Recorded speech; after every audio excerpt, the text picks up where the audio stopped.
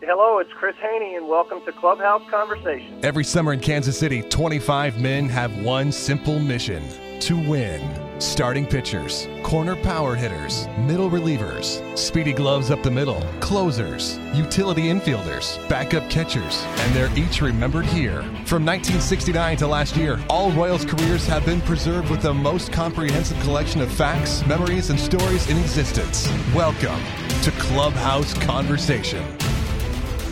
And here we are, February of 2019, almost time for spring training and another season of Royals baseball. How you doing? It's Dave-O, and I'm glad you're along for another edition of Clubhouse Conversation. This is the place where we catch up with all your favorite current and former Royals players. And today, it's a former Royals starting pitcher. From the 1990s, he was here for the majority of the 90s, actually, and I'm talking about lefty Chris Haney, who was in the Royals rotation from 92 to 98. While with KC, Haney won 33 games in 99 starts, came over, if you backtrack, from the Montreal Expos. So Montreal took him in the second round of the 1990 draft. Then the Royals made the trade to get him and Bill Sampson back in August of 92, giving up Sean Barry and Archie Corbin. And Chris, of course, comes from great baseball genes. Many of you probably know that his father, Larry, was a big league catcher for 12 years, also had a cousin who played in the big league. We'll talk about that. We'll talk about his times coming up in Montreal. Of course, a special emphasis on his Royals days. Lots of interesting things about Chris Haney, who joins us now on Clubhouse Conversation. Chris, first of all, thanks for taking the time to join us here this morning. And second of all, how's everything going with you? Everything's going well. No complaints. Good. What's keeping you busy in 2019? I spent a lot of time following my son around. He's playing baseball at William & Mary. I own part of a tractor dealership and kind of deal with that off and on, mostly on. And then I also have a baseball facility on the farm and do some baseball stuff there. Oh, great. So you're staying involved with baseball then. That's great. And William & Mary, that's what, Colonial League? Is that right? Yeah, Colonial Williamsburg. Now I'm losing you. There you go. Now I got you. Oh, okay, good. Tough reception out there. Yeah. Well, it's been a few years, but were you excited to see the Royals back in 2014 and 2015 in the World Series? Yeah, really happy for the organization. It's my favorite organization I played with, and, to see them get back to that after 85 was awesome.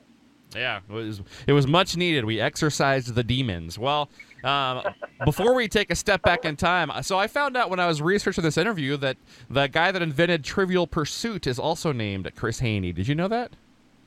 I had been told that. A Canadian guy, is that right? Yeah. Yep, I had been told that. Have you ever played a Trivial Pursuit game before? Yeah, not very good at it, but sure, absolutely. All right, fair enough. Well, it's the little things in life you find out. Well, let's go way back and let's look at your entire career, starting with childhood way back in the day. So you were born November of '68 in Baltimore when your dad was playing there, I'm assuming, and then you moved to Virginia for high school, but you were in Milwaukee before that. Kind of take us through your childhood and where you lived. So I grew up a baseball brat. Actually, David Howard's father and I were together in Baltimore, and my mom was pregnant my dad's last year there, so they waited until I was born so she could stay with her doctor and then move back to our home, which is in Virginia. Virginia was always a home base when I was growing up, just like it was when I played. And then we would, go about and out to wherever Dad was. So I grew up in Oakland, living there when he was there, and then obviously the bulk of his career finished in Milwaukee. Went to school out there actually during the season. And then would always, kind of migrate back to Virginia. Okay, that makes sense. And then, so you mentioned your dad Larry, of course, caught 12 years in the big leagues for Baltimore, Oakland, Milwaukee, St. Louis there. So I'm sure you've been asked this question a million times, but, how much did your dad teach you about the game of baseball, and how big of an influence was he on you? Well, I think our fathers are always a huge influence on us. I hope most of us feel that way. I feel very fortunate to feel that way. The biggest benefit was being around professionals at this game and seeing how they went about their job. Not to discredit anything that he taught us or worked with us on, but I got to see the best players in the game go about their job every day, and kind of how they did it, and I thought that was hugely beneficial. Yeah, I remember growing up, I always heard Hawk Harrelson had like a man crush on your dad. It seemed like. How did your dad and Hawk Harrelson know each other? Do you know? I don't know how they knew each other. I know they did. My dad was a very vibrant guy. Is a very vibrant guy. Likes to talk, and he's just deeply entrenched in baseball and loves to talk the game. And those type of guys kind of migrate to each other, I think. Okay. I love Hawk Harrelson, by the way. That guy's the man. He's awesome. Yeah, he is. Awesome. So I realized while researching this also that your cousin is Mike Cubbage, who played eight years in the big league. So did you know him much growing up? Oh, yeah. I mean, same area. He's my dad. I think he and Dad are first cousins. So Okay. however that works out, I'm once removed or however that works. But fairly close family. His mom was a Haney. And, yeah, we would see him every winter. He would come home from wherever. His farm was right up the road from where our farms are. And, he's deeply entrenched in UVA and has been for a long time. So that's, we would see him every winter. So baseball, obviously, I'm guessing your first love. Did you play any other sports? Or, was baseball always just number one and there was no 1A? I enjoyed basketball more, but was much more limited physically in that sport. Right. I played a little bit of football when I was young, but to be honest with you, didn't really care for the contact. Yeah. Wasn't very good at the contact. Probably enjoyed basketball more than baseball until I probably a sophomore in high school. Oh, wow. Okay. So did you ever think about playing college basketball then? Not in a million years. Probably dreamed about it a few times, but knew that I didn't have that kind of ability. Not even small college. Really? I just enjoyed playing it. Okay. All right. And I think your dad was what? You were 8 or 9 years old when he retired? Do you remember watching him play much? I do remember the back probably 4 or 5 years of his career. I was probably, you're close, I'm saying 8 or 9. I think he got activated in the 78 season, so I would have turned 10 that year. He started the year as the bullpen catcher, got beat out, by Ray Fosse or somebody, and then moved right into the bullpen catcher role or the bullpen coach role. And then a couple catchers got hurt at the end of the year, and they activated him for like the last 45 days of the season.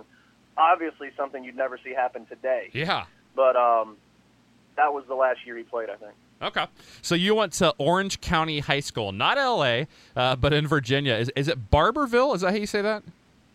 Barbersville. Barbersville. Yeah, with an S. With an S, my bad. Okay, so as a senior, is this right? 11-0 with a 0.00 ERA in 73 innings, and you hit 458. Is that right? A 0 ERA? Yeah, it was a pretty good year. Okay, did you ever have any like unearned runs or any close calls that year? I gave up one. I think I gave up one unearned run. That was a phenomenal year. I mean, just kind of one of the things, partly obviously being rural, right? I wasn't in South L.A. playing baseball or in Texas or Florida. But oddly enough, that year there was 8 or 9 kids that signed professionally out of our, 75-mile circle. So we were rural. We weren't real strong in baseball, but it was a good year, Well, somehow you only got a 25th round draft pick that year, which surprised me, especially with your dad playing and everything too. But Milwaukee took you, but then you ended up going to UNC Charlotte. Before we talk about that, did Milwaukee take you as a pitcher or a hitter? And then did you go to college to focus more on pitching or hitting? I went to college to do both. I eliminated the schools that only wanted me as a pitcher. So I went to a college that wanted me to do both, and which I did. Milwaukee really, I think clubs probably back then had unlimited drafts. They could take as many players as they wanted to, or it wasn't unusual to see a club take, I think, 60 or 70 players. And I was more what you'd call a draft and follow. I had made it pretty clear if I wasn't going to be a high draft pick, first or second round, that I really didn't have any interest in signing. And I didn't, right? And I don't think I certainly wouldn't have been a first or second round pick coming out of high school. So Milwaukee probably took me partly because of my dad, but, just in case I changed my mind, I think. Okay, so it was an easy decision then to go to college. So you went to UNC Charlotte. What made you choose there? Just because they'd let you do the hitting and the pitching and they were close? They were close. closer than some of the other schools. Their coach, Gary Robinson, did a remarkable job of recruiting. He was a great recruiter. That was what he was outstanding at that. My best friend in high school had already committed to go down there, so that kind of eased that decision a little bit. I mean, some of the schools I looked at probably didn't make a lot of sense. I mean, my last 3 schools I looked at were Virginia, Wake Forest, and UNC Charlotte. And a lot of people are like, why did you do that? I really don't know. I feel very fortunate that I did it. Some things lined up while I was there. I met my wife while I was there. But probably no rhyme or reason to why I chose there that would, sit well with somebody today. Okay. And 'cause that was kind of right when Charlotte was really starting to boom too, wasn't it, as a city? Yeah, people don't realize how big of a banking town that is. Right. And it was really taking off. At the time, I think it was Nations Bank, which is now Bank of America. Mm-hmm. Wachovia was hub there. First Union, I think, was hub there, if I'm not mistaken. Mm-hmm. For a kid coming out of the country and to be 4.5 hours from home, it seemed like a good fit at the time. Very nice. Well, it was. You were a first-team All-Sun Belt selection while you were there. You hit 340 one year. That was 8th in the conference. And on the mound, an All-Sun Belt selection in 89 and 90. You still to this day remain the school's leader in complete games with 20. So what are your favorite memories of college in general? I was afforded some pretty cool opportunities while I was there. I got to go play on 2 USA teams. I really got a chance to mature. I came out of high school. I knew I wasn't ready to play professional baseball. I was, this really, really skinny, tall kid. Not really tall, but really skinny. And I just didn't feel like I was ready to make that jump. And those 3 years in college really kind of helped things come together. Met some great friends, met my wife, as I said earlier, and established some relationships down there that I still have. So it was a good experience all the way around. I wouldn't change that probably. What did you major in? What were you studying, and what were you going to do if baseball fell through? I was going to become president of the United States. No. Business administration with, economics with a business administration, not a minor, but instead of political science background, kind of business background in economics. Ended up minoring in psychology of all things. It didn't finish, so I can't really say. I guess I didn't graduate, so I can't say I majored in anything. Yeah. But that was what I wanted to do. I guess I had delusions of grandeur that I would go into the farming business and be able to have a business background to understand part of it. But nothing that makes sense today. Fair enough. Have you ever thought about finishing up, or is that ship sailed? It's sailed now. I went back when I quit playing. My wife and I moved to Charlotte with the intention of, that's where she's from. She'd always kind of wanted to be there. And I was going to finish my degree. Well, I started finishing my degree, took a semester's worth of classes, and about 3/4 of the way through that semester, my mom got diagnosed with breast cancer. Oh. And I have the only grandchild in the family, and I just thought I needed to be home. So I finished the semester and then moved back home. I respect that, man. Sorry about that. That all worked out. My mom, that all worked out. So. Oh, good. I'm literally 25 hours away from having my degree, and I wish I had it for other reasons. One, to not have something hanging out there that you didn't finish, and two, I would have enjoyed coaching in college, and you have to have that degree to open that door. Well, you're still young. Never say never. I used to live in South Charlotte. Did you ever spend any time down there, like in Pineville Matthews Road down there? Yep, got a lot of friends that live down in that South Mech area. Yep. Right off Pineville Matthews Road. What a nice area that is now. Yeah. Myers Park. Yeah. Yeah. Did you know Stu Cole at all? I know he went to high school, former Royals player. Stu was, Stu went to Charlotte. And Stu was I don't know if you call him generations, but he was in the 4-year class before me. Okay. So he got drafted by Kansas City, right? Yep.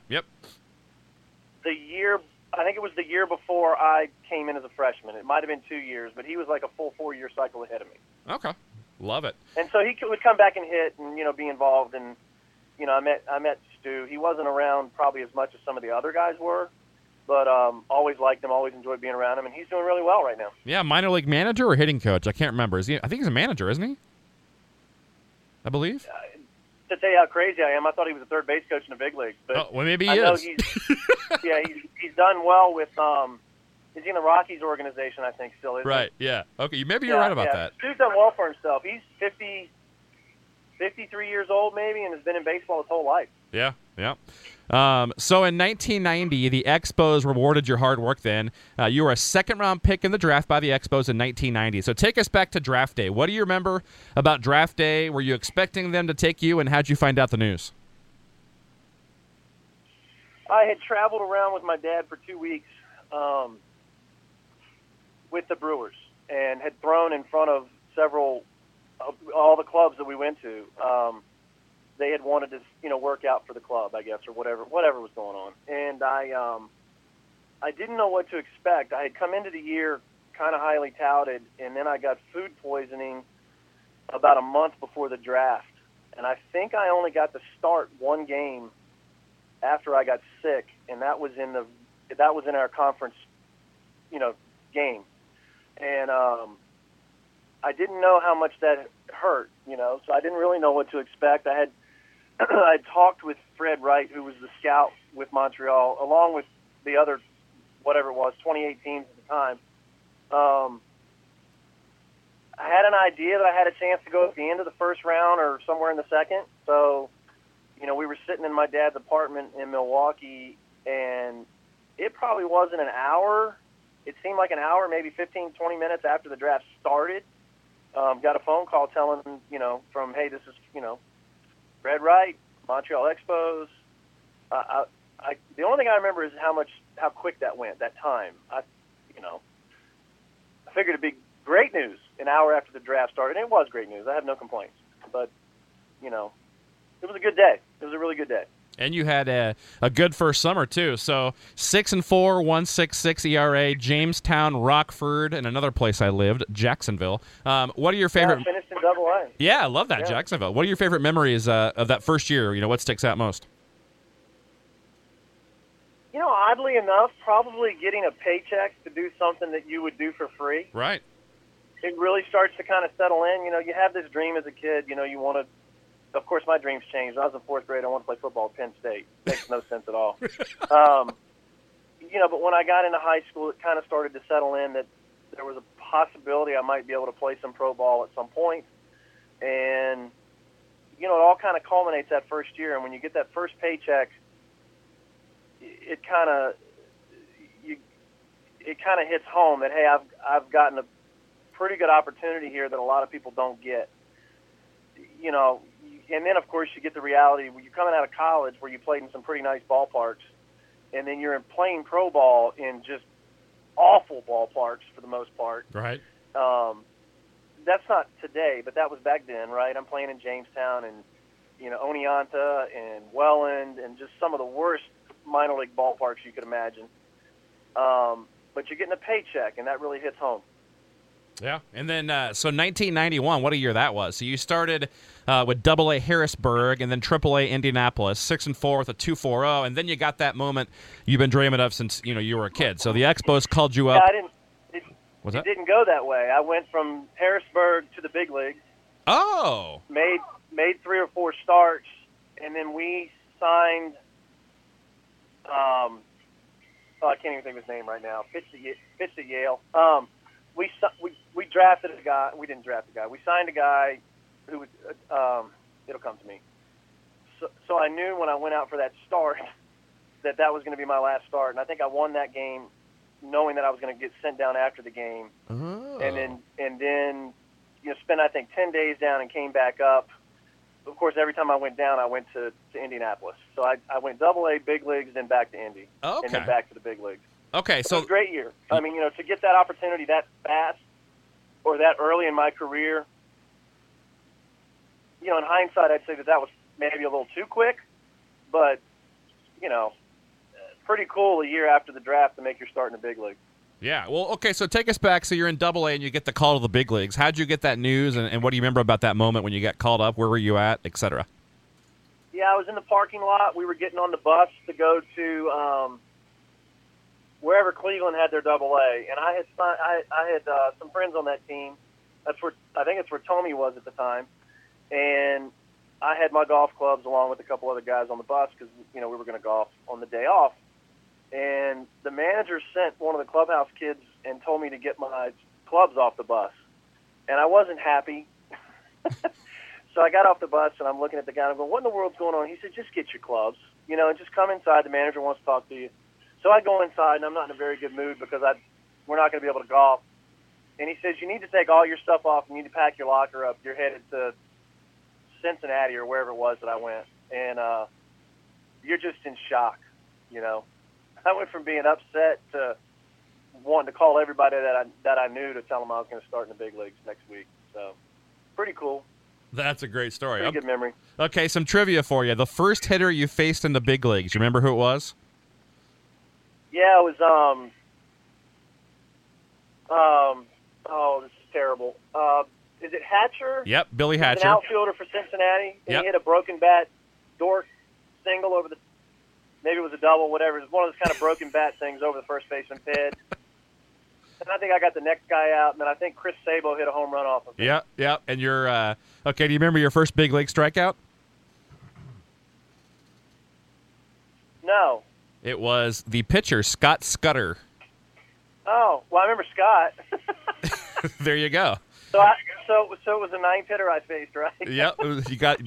Well, That's all that matters. I was really blowing him away, wasn't I? Yeah. Okay, so what was it like playing in Montreal? Because, at the end you remember that they didn't have a lot of fans, but I've heard a lot of guys like Rex Hudler say it was the most amazing place to play. What was it like playing in Montreal at the time you were there? Well, I think Sexy Rex was there a little bit before me. It was awful. Yeah. I was there. We had great players, right? I mean, it was Delino DeShields and Marquise Grissom and Larry Walker and Pissarro, John Wetland, who's recently gotten a little bit of trouble, apparently. We had some guys that went on and did really, really good things. We were all very young. I was younger, a couple years behind those guys. But we would, opening day, we had like 17,000 people or something my second year. Jeez. And, we used to joke about the yellow seats. I mean, you're in an Olympic stadium, right? It's seated it opened the Olympics in whatever it was, whatever year it was the Olympics were there, 76 or whatever it was. And you're playing a baseball game in this massive facility, and you have like 4,000 and 5,000 people there a game. Ugh. And it was a hard place to really get excited about playing. But I was a rookie, so I was in the big leagues, and that's really all that mattered. When you left Montreal, and certainly when I changed teams, you'd see what it was like in other cities and know how different it was. Yeah. Well, you mentioned the second year there, 92, you made the opening day roster. You threw a complete game shutout at St. Louis on April 26th. You remember that shutout, the first big league one? Yeah, I do, actually. It was a nasty, nasty day. It was kind of cold and dank, and, my whole time, it seemed like the whole game I was just worried about keeping the baseball dry. And then, I think I got it might have been no, it wasn't my first hit, but I think I drove in a run in that game. I mean, I had a good game at the plate and threw my first career shutout. So that was pretty cool. Yeah. And then my favorite part of the interview starts now then. So you came over on August 29th of 92. So you're sitting in AAA from what I can tell. And then the Royals and Expos make a trade that shook up my childhood, man. I grew up loving some Sean Barry and Archie Corbin. I love those two. And then, but yeah, so you get traded with Bill Sampson for, or not Bill Sampson. Yeah, it was Bill Sampson for Sean Barry and Archie Corbin. So take us back to that moment that you got traded to the Royals. How'd you find out that news? Where were you at? And what were your thoughts on that trade? Your instant reaction? Yeah, my girlfriend was in town, my wife now. And we got a phone call, earlier in the morning, 9, 10 o'clock. And, of course, there's no cell phones at the time, so I was at my apartment. And, hey, you've been traded to Kansas City. We need you to come to the park and, whatever, clean your locker. I mean, they weren't kicking me out of the locker room, but, it was, we need to come do some paperwork and yada, yada, yada. And then it was like, maybe it was 10 minutes later that I got a phone call from Kansas City and told me what was going on, and they wanted me to be in town like that night. You know, Indianapolis was pretty close. It wasn't an awful trip, but it was kind of in a hurry, you know. And so we packed up the apartment, went to the ballpark, or whatever I had in the apartment, which wasn't much. And we go to the ballpark and pack everything up and then head to Kansas City. The funny thing was I was kind of in a rut. I was throwing really well, and just no communication going on. And I had thrown the night before, and one of the scouts, you know, scouts all sit behind the plate, and I'd thrown, it flat out dominated against whoever I was throwing against. And they took me out in like the fourth inning. And I, as I have been known to do, got a little huff and puff and kind of upset, you know, why are you taking me out of the ball game? So I showered up real quick and I went and sat in the stands. And I knew some of the scouts, you know, through my dad, baseball-wise, whatever. Art Howell was one of them.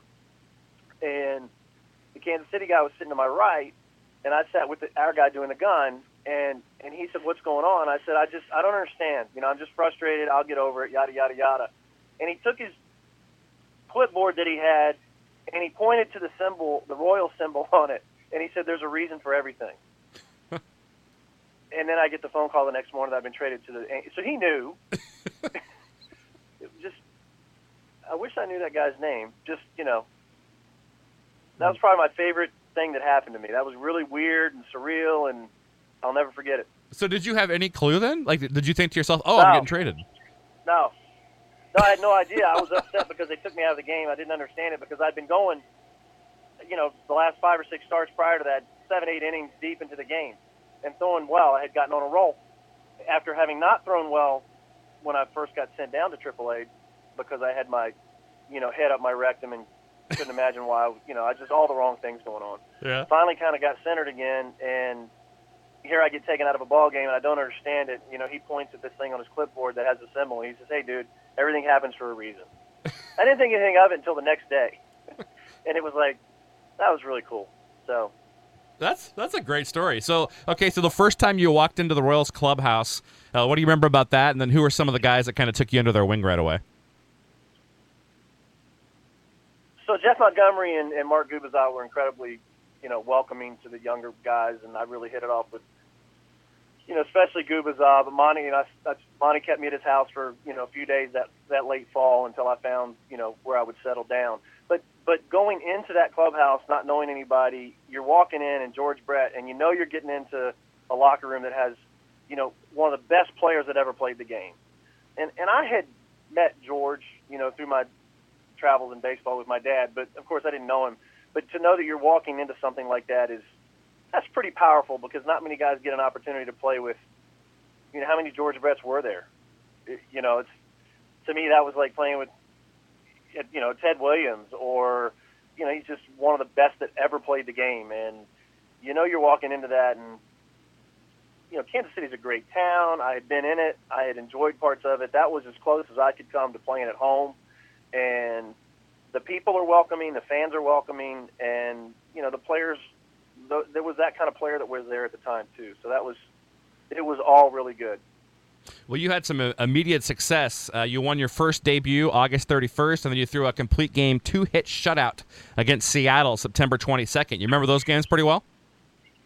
I do. The first game was against Texas, and what was his name? The outfielder, Gonzalez, right? Juan Gonzalez, yeah. Is that right? Yep. I remember hearing about how good he and Pudge were, and obviously had only seen them from the other league. And I remember throwing a 2-0 changeup to Gonzalez in a situation where I really wasn't trying to pitch to him. I threw it off the plate, down and away, literally for safely a ball out of the zone. And he hit it in left center field in the tank. And I was like, holy crap, he's really good. But I think that was the 2 runs I gave up. And, you know, I think I threw 6 innings. And you know, another guy that was really welcome was Brian McRae. And I remember his dad coming up to me because he was managing at the time. And he had been with me in Montreal. And the first thing out of his mouth after the game was, you know, nice game. And then he said, I thought you threw harder than that. I was like, wow, you just deflated me. That's great. That's all what you want to hear. Yeah, you know, But love the man, and, that family's great, and have no complaints at all. The shutout was really cool. That was against Randy Johnson. So, Seattle, you beat Randy Johnson at all, that's great. And was it 2 hits you said? Whatever it was. 2 hits, yep. Or, whatever it was. That was, again, one of those things you won't forget. Actually, yeah, I won't forget it one way or the other. So. Something else happened that year was the 3,000th hit for George Brett in Anaheim off of Tim Fortugno, who has a book coming out soon, by the way. But what do you remember most about that night when he got those 4 hits to get there? You don't get to see stuff like that very often, right? I mean, I had gotten to see 1 or 2 events like that. Never been on a field for something like that. And the thing that I think I appreciated more than anything, one, I think, was Rick Reed, whoever pitched for us, I think, threw a shutout. And nobody ever remembered the shutout that he threw, which I thought was unfortunate. But the fact that George got to do that basically in his hometown, he wasn't we weren't obviously played for Kansas City, but he's from Southern California, right? Yep. And I just thought that was really, really cool to be able to do that in front of your family and friends that may not have otherwise been able to be there. But anytime you get to witness an event like that, other than the other time that I got to watch the one, you're really glad you were a part of it. Yeah, we'll talk about that later. Don't worry. Yeah, I figured we would. Yeah. So was George pretty cool then? Was he one of your favorite teammates then too? George was 40 years old or 41 at the time. I think I was 22 or 23. So there's not a lot of interaction like that. But yeah, I mean, he's just a great example, and just an icon. And you just kind of appreciate the fact that you got to play with him as long as you did. I got to play with him for 2 years. So, if you're a baseball guy, you just kind of relish and, be in awe of something like that. So he had over 300 in his last year. Yeah, he could have kept playing. Staggering. Yeah, he said it was over baseball at that point. It wasn't fun, so he knew it was time to walk away. But I bet he had 2 more years in him at that point too, if he really wanted to. Well, I mean, he was obviously not at the plate necessarily, but he was a shell of the player that he had been, and he was still a great player. Right. He was still a great player, but you could see where it wasn't fun anymore, I guess. But he was still a great player. There's really nothing else you can say about it.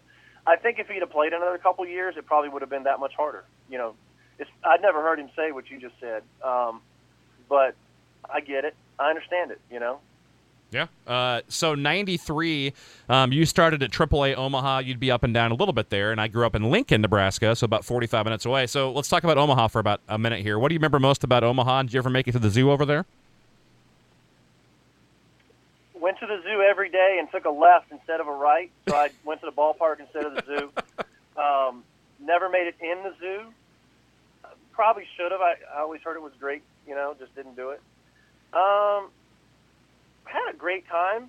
It's not where you want to be, right? I mean, right. If you've been in the big leagues, you don't want to be in AAA. But I remember that being a pretty good first half of the year for me. The first, however long it was until June, I guess, or whatever date I got called up. Kind of regardless of how you always like when you do well, but kind of regardless of your let me rephrase that. You always feel better when you're doing well, right? Mm-hmm. But you kind of get spoiled when you're in the big leagues. I remember being a nice town. I had been there before, but obviously had never lived there. It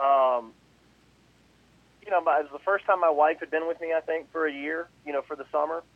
And, so we were kind of playing house, and all of that was kind of firsts, really. But was really excited when I got called up, because I got to go back where I wanted to be. Right. Yeah, it was Dennis Rasmussen went on the DL in May of 93. So you guys ended up going 84-78 that year. So there was no wild card, so you stayed at home that year. But one of the things I remember most about 93 was with Kevin Apier, 18-8 with a 2.56. What do you remember about pitching with him, and what kind of pitcher was he? Ape's a different guy, right? Likable guy, but he is kind of set in his ways and the routines that he followed and the things that he did, and he was just unhittable. He had that, we call it a manhole slider, just disappeared at the plate. He had that a little bit of an unorthodox delivery, and he competed. I mean, he'd get on the mound and he would compete. And anytime you're with a guy having a great year, and you just kind of sit back and you try to figure out, can I do the things that Ate can do, or what could I do to, to better emulate him? And I'm just left-handed, he's right-handed, he had better stuff. But it was a lot of fun to watch Ate, and he was a tremendous talent. And when he was on, he was something else. Yeah. 94, one of my favorite teams in Royals history. Depressing because the strike, because you guys were going to either win the division or I think you would have won the division, but at the very least you would have gotten a wild card. I know you were up and down a bit that year, but what do you remember most about the 94 team and that wild card and division run and the strike and all that stuff? Well, the obvious answer is David Cone. Yep. With the addition of David Cone, and that was Hamlin's rookie year, so the excitement that surrounded Hammer Time. That was really the first time that I had been on a team that was competing in that manner. I think when the strike happened, I had been sent out maybe a week or 10 days before the strike, or whatever, maybe it was 2 weeks. So that was all weird, dealing with something like that for the first time. But to be in contention and to see the excitement that great baseball fans, that we had in Kansas City were enjoying, that was a lot of fun. To watch the Hammers in the outfield when Bob would come to the plate, and then to watch a guy who I thought was a power pitcher playing against him, and then playing with him and watching him throw every day, realize that he was a power guy, but he was a finesse guy. I mean, he could throw a slider for a strike whenever he wanted to. He had the split finger, work both sides of the plate. I hadn't played with that before. Had obviously played against guys like that, but that was a lot of fun to watch. Remember how he would do that Laredo thing where he'd kind of pause and go down 3/4 and do that changeup? I loved that pitch, man. Yeah, he's a really bright guy, really cerebral guy. Doesn't get enough credit for that. I think he probably does now in broadcasting more than he did when he played. Right. But he was an artist. Yeah. He'd go out there and he could paint. I mean, it was fun to watch a guy that had a good arm work both sides of the plate, up and down, change eye levels, and that was my first recollection of being with somebody like that. How about that 12-6 curveball of Tom Gordon? That was pretty badass too, right? Yeah, now Tommy I'd been around and I'd seen. His stuff was unbelievable, and I think I didn't get to see Tommy in his heyday, right? Tommy was pretty phenomenal when he came up, and then Tommy kind of struggled a little bit there for a little while, and then when he went to the bullpen, with other ball clubs, he became just, unbelievable. I got to kind of be in that period where he was clearly a big league pitcher, clearly had great stuff, and just was kind of struggling maybe to figure himself out. But I'm a young guy at the time, so I didn't really know what he was going through. But he had great stuff. I mean, here's this guy that's, we'll give him 5'9". I don't know that he was in close to 5'9", but just phenomenal arm and great curveball. And it was like, wow, how does anybody hit this guy? Right. Again, here's a guy with great stuff that you don't normally see, and guys were, I guess Tommy was at the time maybe struggling a little bit to really define himself. And he really figured it out after a little bit. Yeah. Well, so the strike was going on. So I remember, hearing that some guys got part-time jobs, and, you guys well into 95 with the replacement players and all that. What do you remember about the strike? What were you doing during that time? I was not on strike. I wasn't in the big leagues when they went on strike, so I was in Omaha. Okay. So I finished the year out in AAA, and like a lot of guys that year, I went to winter ball. I went to Puerto Rico that winter, and Puerto Rico that winter was like all-star teams, right? I mean, all the big players from the U.S. were down there. All the big Latin guys were down there playing in their respective country, and had a phenomenal year down there, made the Caribbean All-Star team, and, it's everybody that was from Venezuela that had any kind of name was on the Venezuelan team, and everybody from Dominican, Rio, Martinez, all those guys were on that team. And my team, you didn't know any of the pitchers, but it was Baerga and Alomar and, the whole Juan Gonzalez, and we were an all-star. It was unbelievable. They were all all-stars. So that was a great, great, great fun time, and I had a blast. And then the next year, we finished the strike, and I guess we went late to spring training, right, the next year? Mm-hmm. But that was when I kind of started to maybe figure it out a little bit. Yeah. Well, so that was also the Hal McRae to Bob Boone transition. Was that tough on you at all? Brian and I were really close, and so that part of it was tough, although I don't think it was that tough on Brian, probably as much as you would think it was. Was it a tough transition? No. I mean, in this game, I think you kind of get used to that, that you lose your best friends, but then you have a chance of gaining some best friends, and, I hated it because I liked Hal, but, Booney was a really sharp guy, and, it was very different with Boone than it was with McRae. Yeah. Not bad. It was just very different. It was a very heart and very passion and gut feeling oriented, moving to a very cerebral, very thought out, very we have a plan, group. Not that one worked better than the other. It was completely different. And both good guys, so yeah, I remember those ugly hats you guys had with the gray the first year of Boone. Do you remember those things? Yeah, it felt like a softball team.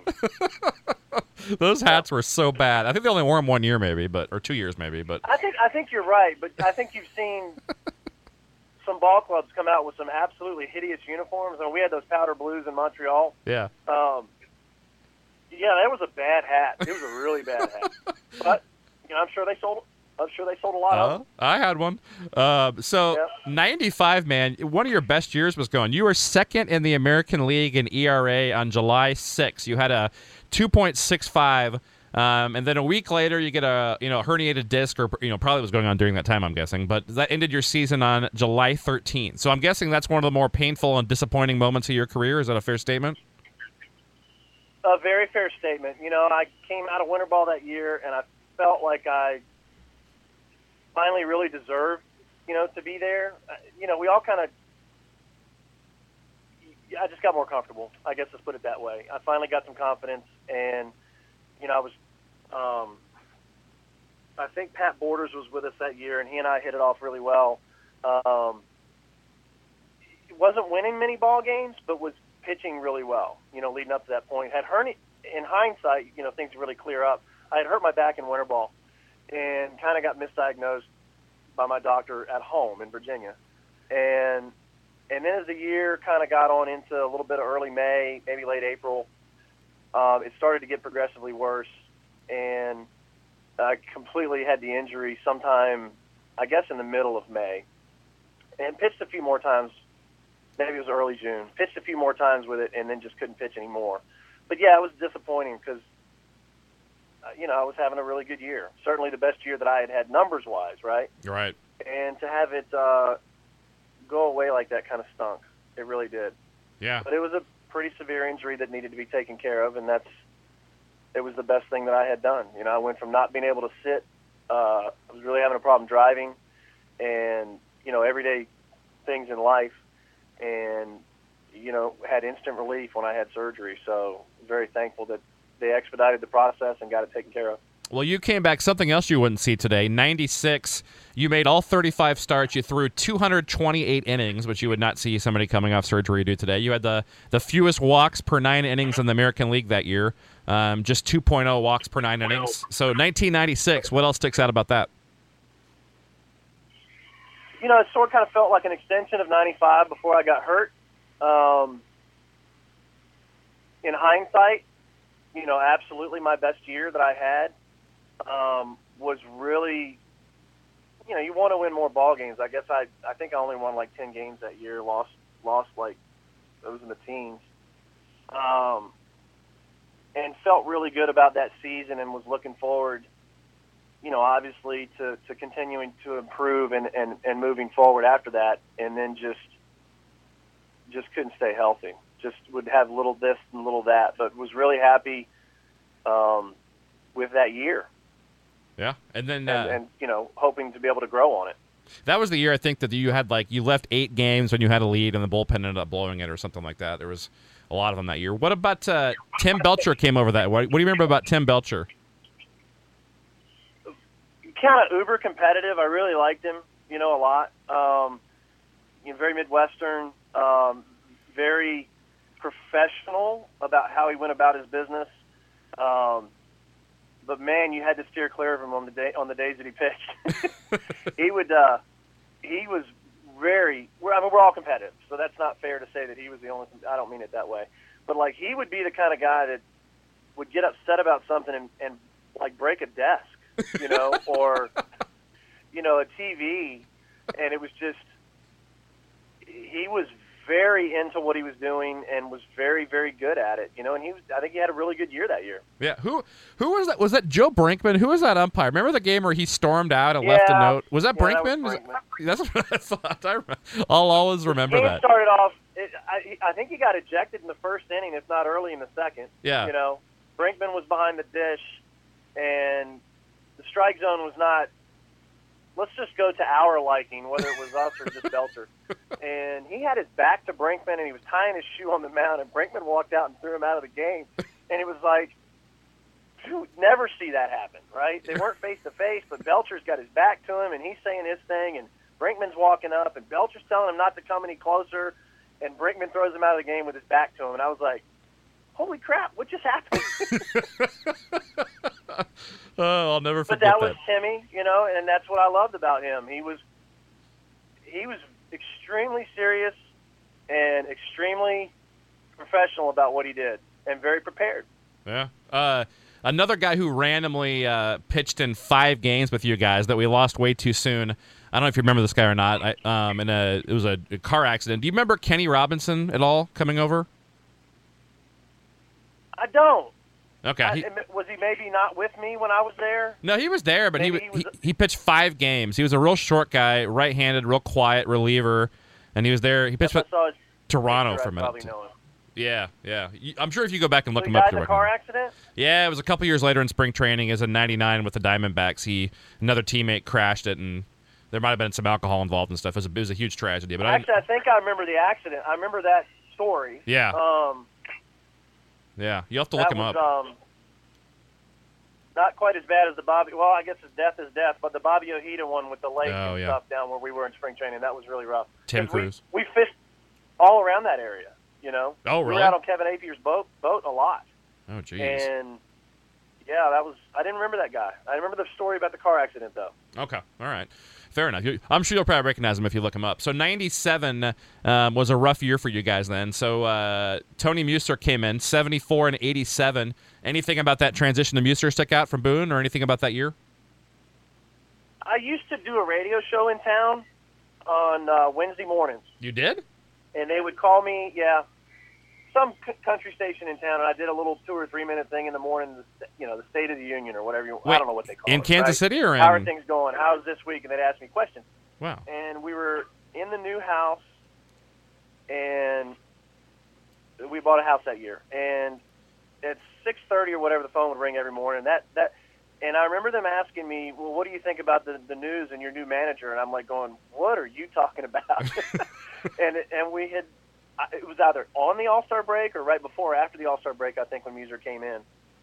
And that's how we found out. And that was weird. That was really weird, I knew Tony from his days in Milwaukee with my dad, so we had I wouldn't say we had a relationship, but we knew each other. And that was another big change. I mean, that was, you went from Booney, and then you move over to Tony, and it was, Booney's a very cerebral, Stanford-educated, guy, and Tony's a military guy. So it was like different, very different. Yeah, he was the no golf clubs, right? Yeah, that was another thing that was going on. He really didn't want, guys to be doing the things that they had done, prior. And a lot of baseball players golf. It's very common for the pitchers to golf on their days off, and not uncommon for, the likes of, even George Brett or Wally Joyner to be golfing on the team's day off. Tony wasn't a big fan of that, and it was going to be his way. So I remember Chili Davis with Tony, and I think I've got this right. What's the fine going to be? And I think Tony came up with some number, and Chili wrote him a check for like $1,000 and just said, "Let me know when I run out." Oh, I love it. I love it. Okay. But Chili was a great, great guy, and that was. But I remember that because Chili and I golfed together a lot. And Tony was different. You know, he wasn't bad. It was just different. You know, just different. Chili was good here. He hit like 32 jacks or something like that for the Gubicza trade. So yeah, Chili was awesome. Yeah. He was. I wish he was here longer. 97 was obviously. I really miss Gooby. I hated that Gooby left. Yeah. He was one of my favorites. But yeah. Chili was awesome, and Chili's a guy that every young guy should have to play with because he really understood the nature of the game of baseball, how to play it, how to be a professional, and then, you know, how to maximize your downtime too. You know, there's more. You don't just get team chemistry and stuff kind of at the diamond and at the field. You have to, you know, there's ways to develop that away as well. And Chili was just had that in spades. That's why he's had such a good big league career as a coach too. So 1997, obviously frustrating. You had hamstring issues, the strained left arm, the elbow. You got in just 8 games that year. So the next year, 98, would be your last year with the Royals, and you pitched mainly out of the bullpen that year. Was that kind of difficult for you to adjust to being a bullpen guy?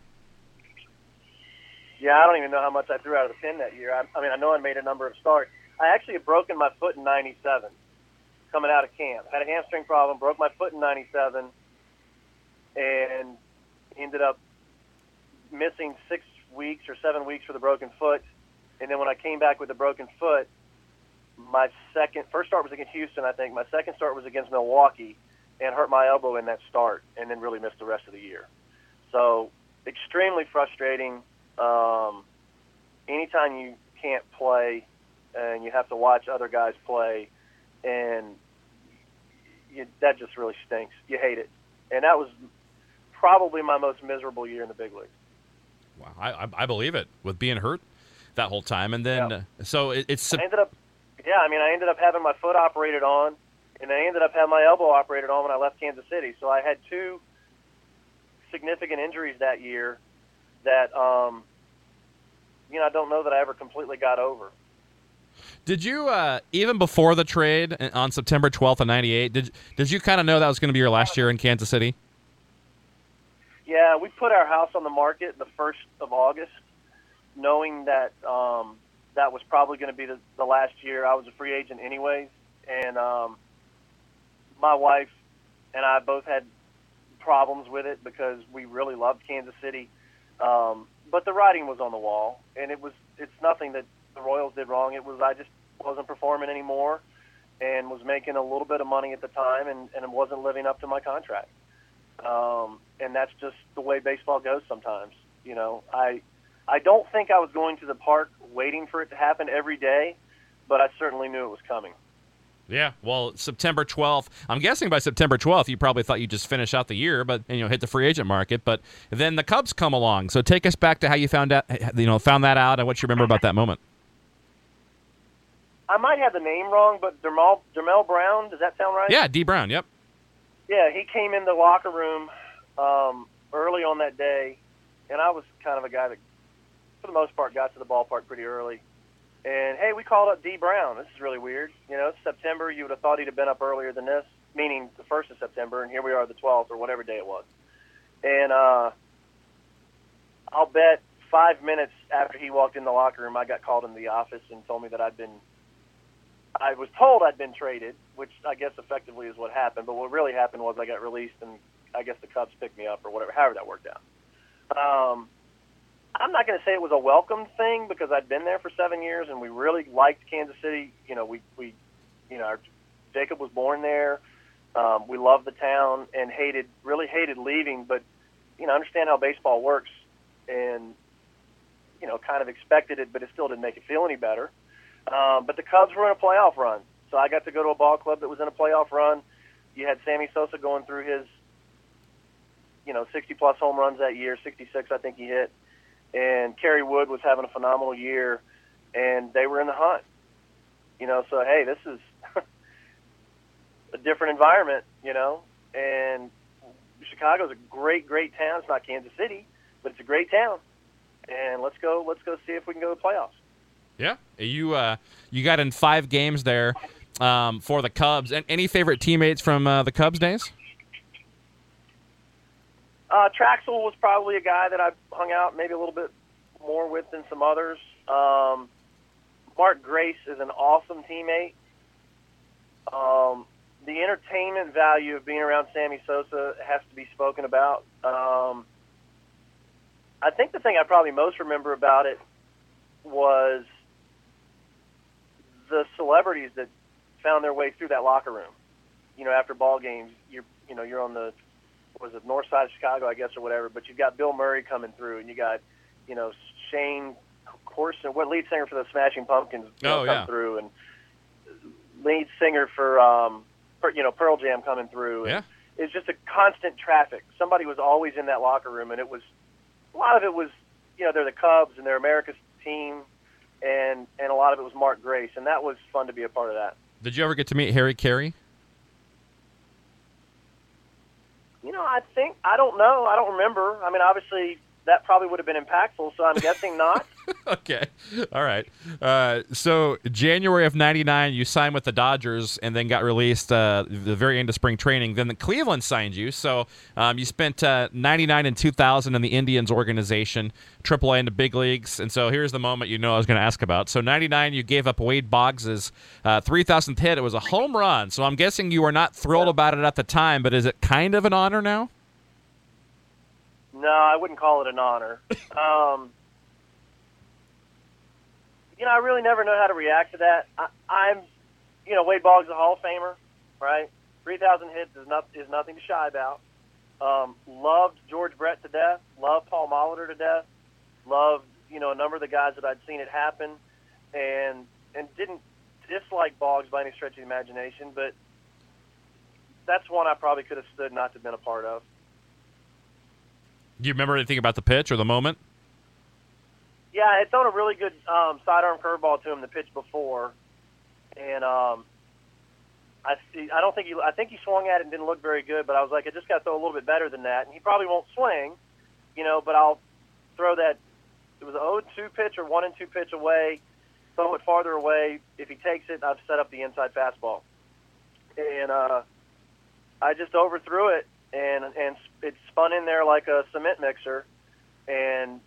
For a guy that he had power, obviously, but he didn't hit a lot of home runs. It's not his approach.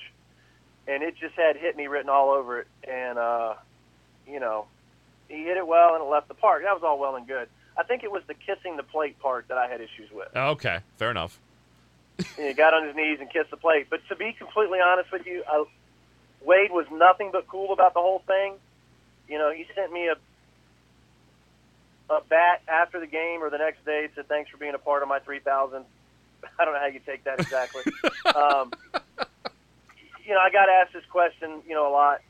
My mom, of all people, decided at Christmas it would be great to get me a Wade Boggs bat. So somehow they made a connection through my dad, and he sent me a bat. My mom gave me a bat for Christmas. I thought that was kind of over the top.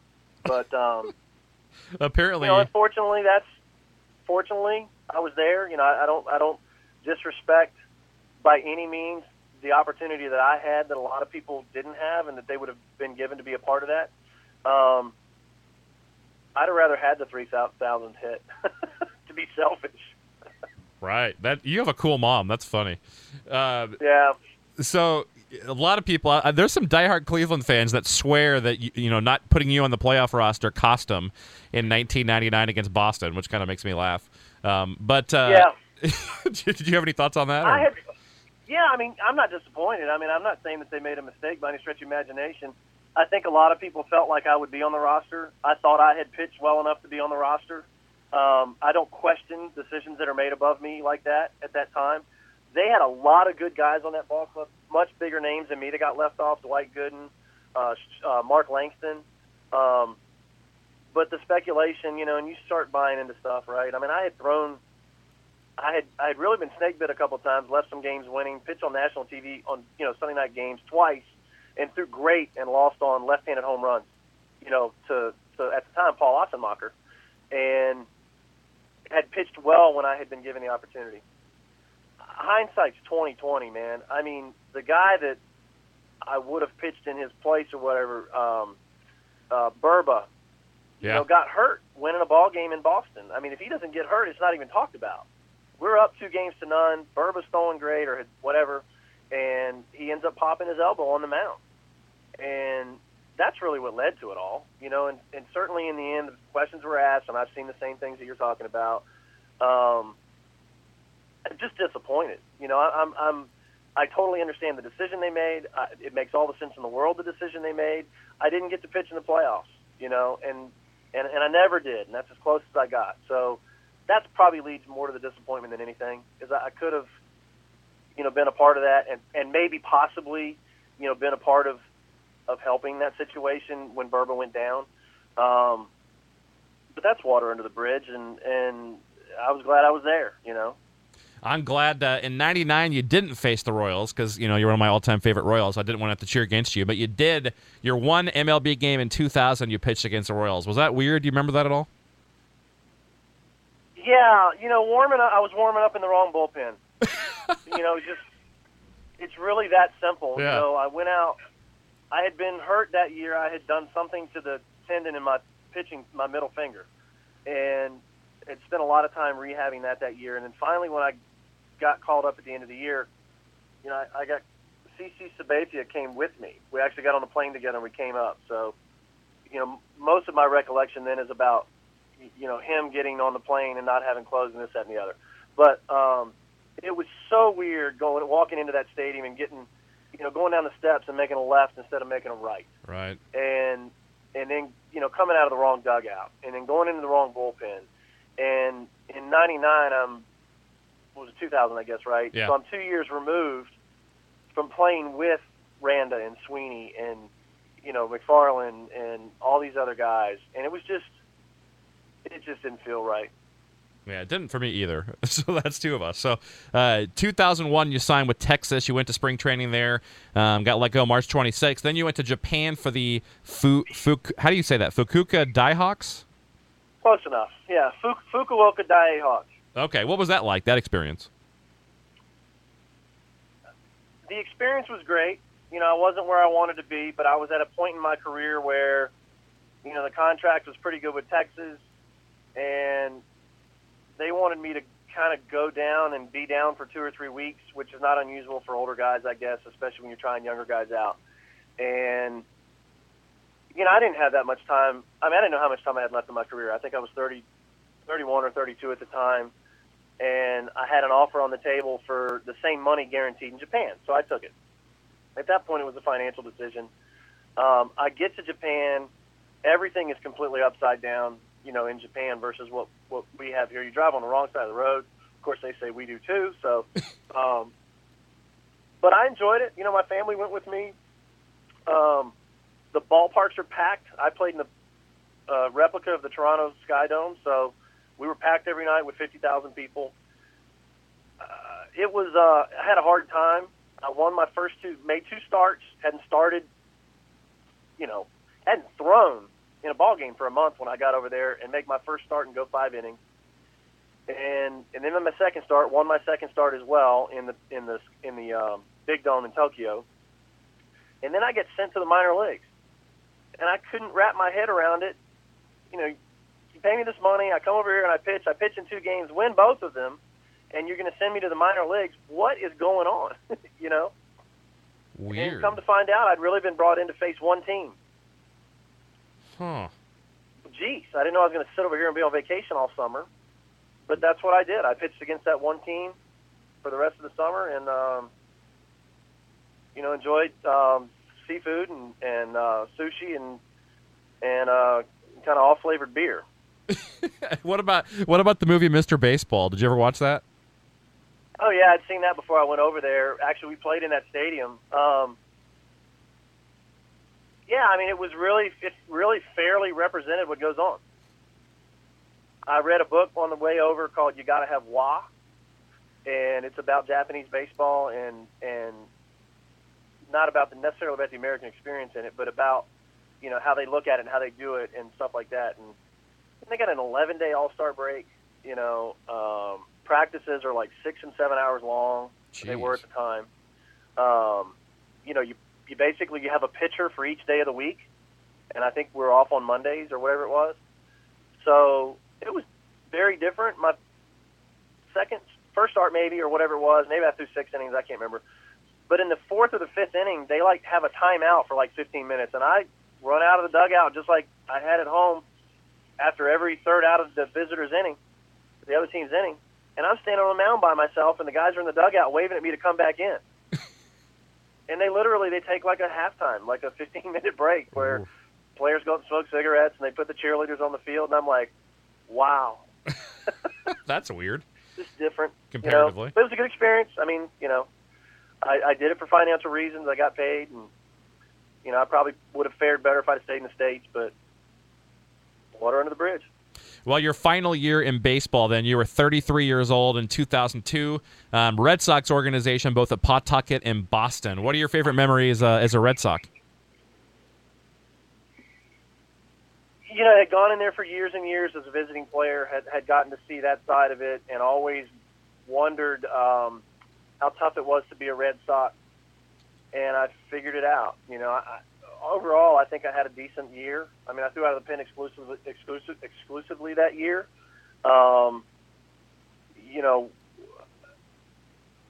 It was odd because in that town, I guess I got called up in June, maybe.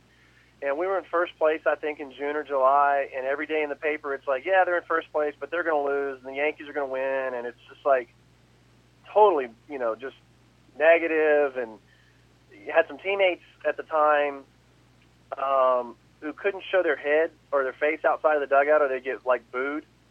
One was it Castillo? It's a guy that's passed away. He was a pitcher for Toronto. Frank Castillo? Frank Castillo, there you go. Yep. And he was in the bullpen, and every time he would stick his head out of the bullpen to do anything, you'd have thought he'd have murdered somebody. Huh. And I'm like, we're at home. You expect that on the road, but we're at home. But Boston is a vibrant baseball town. It's not Kansas City. It's not St. Louis, where they have really educated baseball fans, where they kind of understand the game and they're into it and they like their home team. Boston has people that feel like they're entitled to say whatever they want, and they paid at the time, $70 to get in, and they're going to scream at you and yell at you and somehow love you at the same time. And that was kind of weird. That was a weird thing to kind of absorb. But being in the playoff hunt and being on the front page of the paper every day was very interesting. Yeah. And that was, again, something I won't forget. I enjoyed getting to meet the ownership and the GM and the president that were that trifecta of guys that were kind of put that ball club together, John Henry and his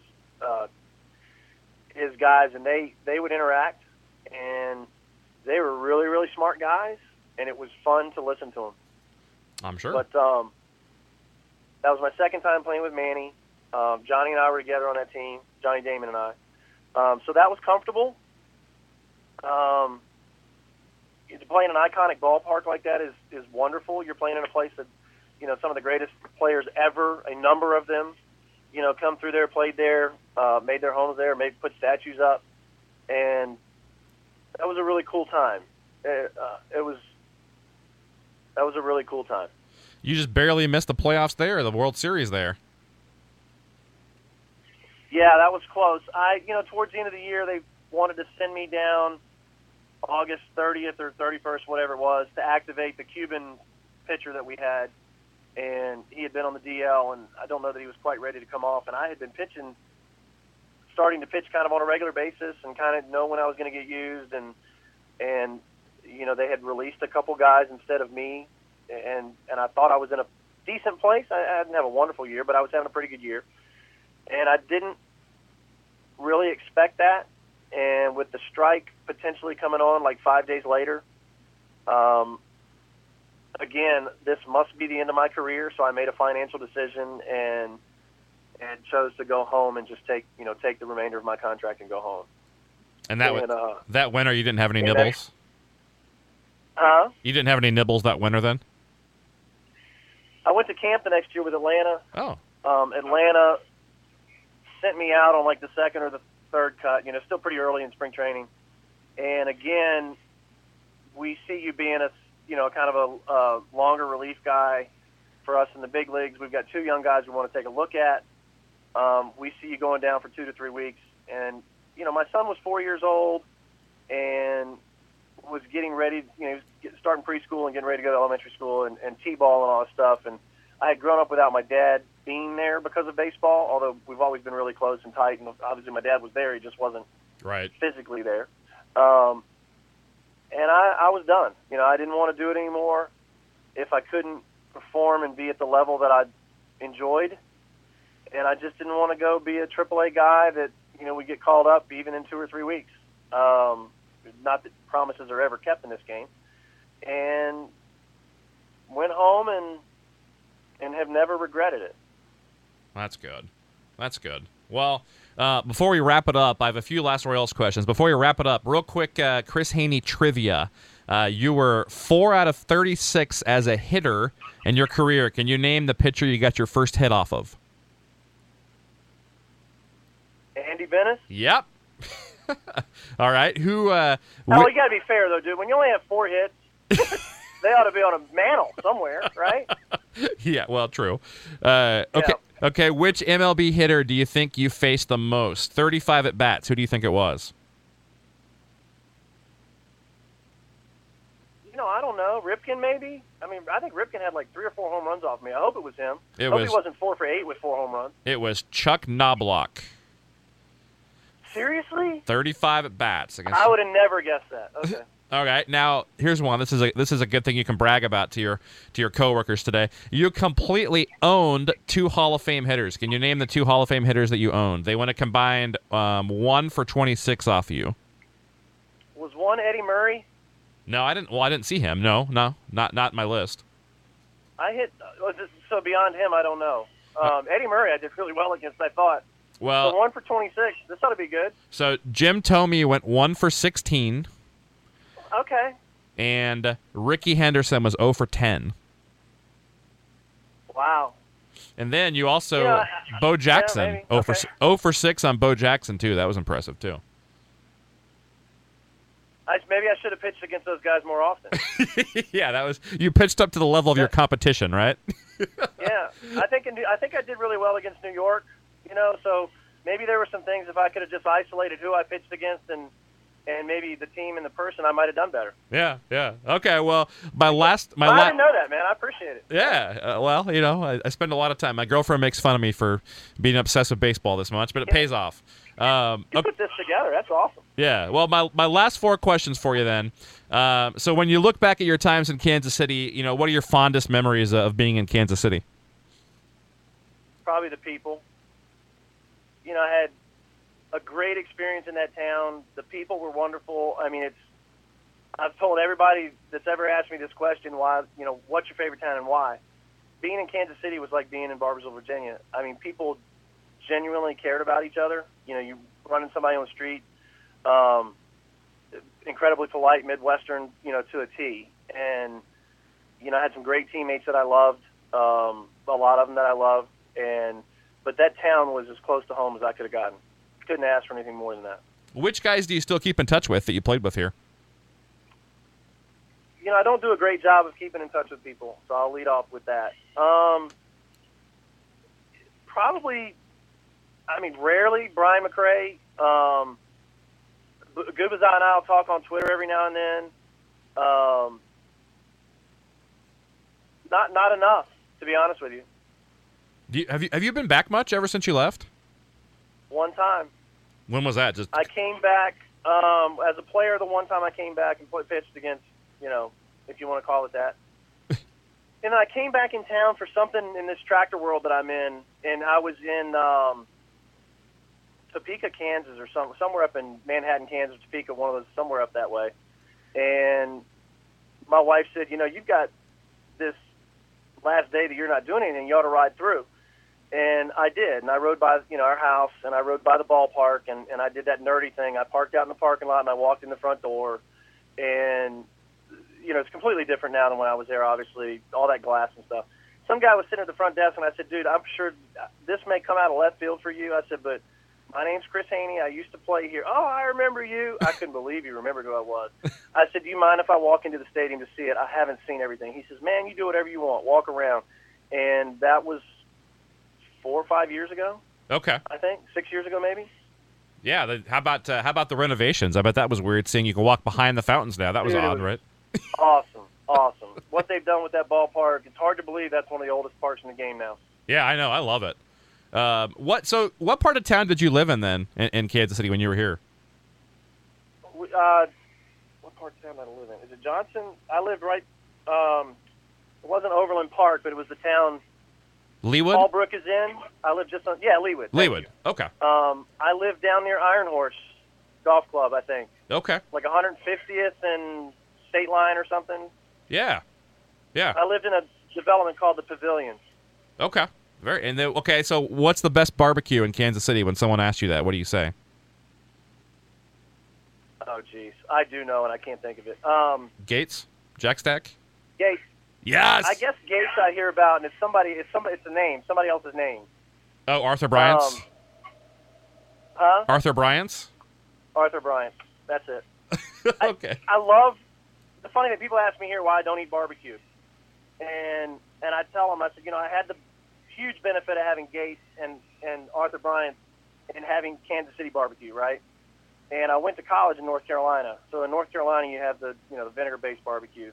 And I really just, if I can't have something that I like, the rubs and the smoke that come out of Kansas City or the stuff down in North Carolina, I just not a big fan of it anymore. But if I were there or if I were in North Carolina, absolutely. Perfect. Well, my very last question then is, what would you like to say to Royals fans listening right now? I hope that they understand. One, I had a blast there. I appreciate everything that they ever did for me. But two, I hope they understand what they have. They've got a wonderful, wonderful city.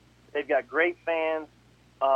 They're wonderful people with a lot of love in their heart that we don't have in other towns in the country, but baseball towns in the country. And I enjoyed every minute I was there.